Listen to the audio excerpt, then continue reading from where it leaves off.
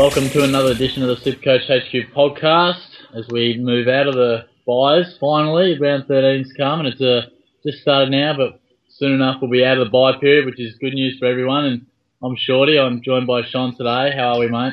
Yeah, I'm good, thanks, mate. Yeah, no, I'm looking forward to finally getting past these buy rounds, I've got to tell you.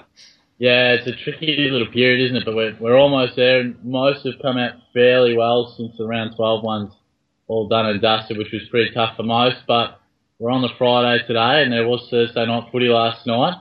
What caught your eye there? Quite a few good scorers from the premium side of things, but a couple of our lower end players may have let a few down.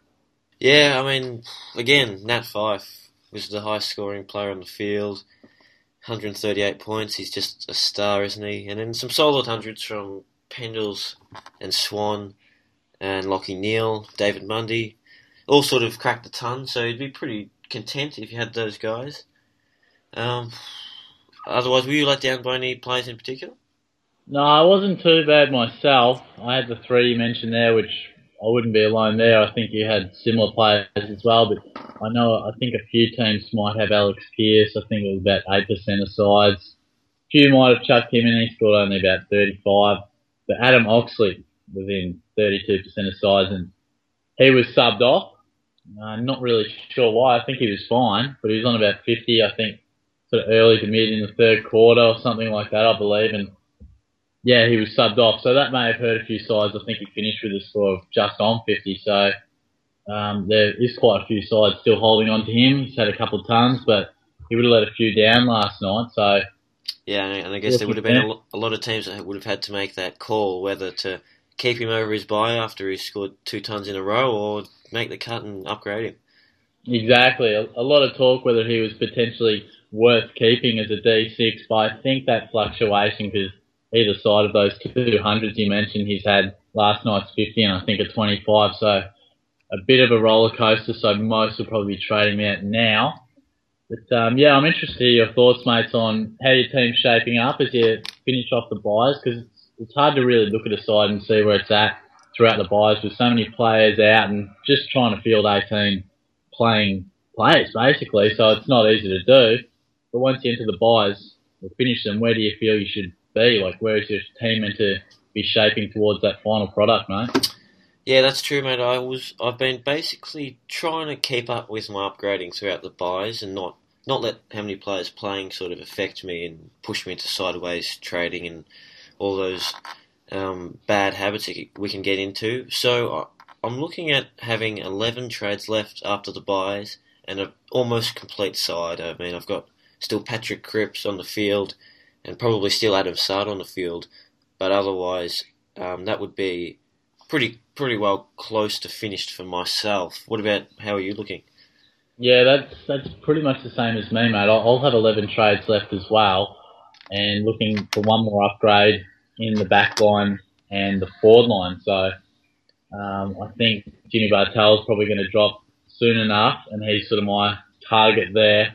And the back line is a bit of a gamble. You're just never quite sure who it is, but I'm pretty happy with the midfield, and I think that's where you need to be, is have 2, 3, maybe 4, depending how you've been hit by the buys, players to upgrade. But I definitely think within the next fortnight, 3 weeks, your team needs to be close to finalised, but that sort of leads us into who those players should be, because there's not too much talk with selection or anything right now. Almost looking ahead as to who will those upgrades be. You know, you want to finish off your team. It's those final little touches, and you want to make sure they're spot on, especially mid through the season. You're not picking a guy for the full season. You want to pick him for his good back half. So it is a little bit interesting which ones you go with. We'll go through position by position, I suppose, mate. Who's sort of catching your eye in regards to upgrade targets? We'll start with the back line where, yeah, it's pretty difficult, but there are a few names. It is difficult, mate, and as you said, they've been the hardest to pick all year. They've been up and down, and you got your good scorers pulling out bad scores, so it's been really tough. Tom McDonald's one who's just set the world on fire this year, but had his first really poor game in the D's big win against the Cats. So he's one to definitely target. Basho Hooley's been scoring well, and he's under 500,000. So it's a couple there to look at, and of course Brodie Smith, who we talked about in the table podcast. He's dirt cheap, and probably, is he worth the risk, mate? Yeah, well, as Adam was saying in the table, and definitely check that out on that podcast, but he did sell a pretty good case.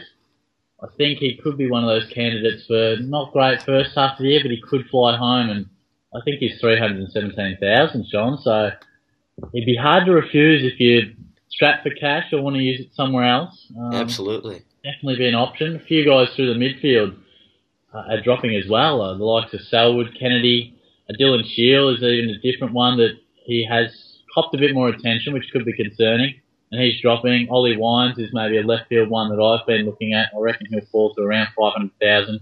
I do expect Port Adelaide to find some sort of form that looked like last year, and obviously the great man Gary Ablett, who didn't play this week, unbelievably it was his call, and he's still not right according to Gaz, so he will be a target in future.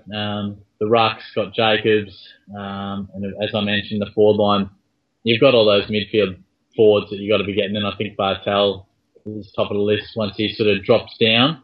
I know you have Bontempelli, mate, and he's quite an interesting prospect. He's sort of had a bit of poor form, but he's very popular, so it's worth discussing. I personally don't have him, but I know you do, so whether you feel he's going to slot in your final team, or is he a guy that you may need to sort of mini upgrade there? Yeah, he's in 40% of sides, and his scoring has definitely been down over the last couple of rounds, averaging only 72 over his last 3. But he got a 93 on the weekend, and he doesn't need a lot of the ball to make a big impact. So I'm going to hold him for now, and then it might just be a luxury trade come the end of the year, but I think I'm going to stick with him.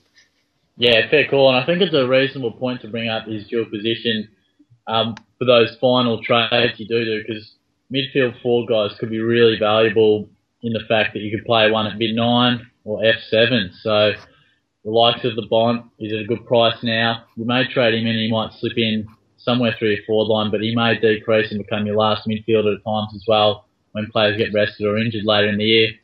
Deledio could fit that bill. So could a lot of mid-forwards. Even Devon Smith could be an option on the cheaper side of things. So there's a few options floating around, mate, but we'll wrap it up there. All the best for this week, mate. We are playing each other, so let's see who comes out on top, but it's good to get the boys behind us and move on to the rest of the season. Yeah, bloody oath, mate. I totally agree, and bragging rights on the line. Best of luck, mate. Yes, good luck, mate, and thanks, guys, for tuning in and listening. Be sure to check back to the website, get on the Facebook page for some scores, and definitely listen to the couple of podcasts we got running, this one and the table, which features earlier in the week with Adam as well. So thanks for joining us, guys. Thanks, John. We'll see you next week. Thanks, mate.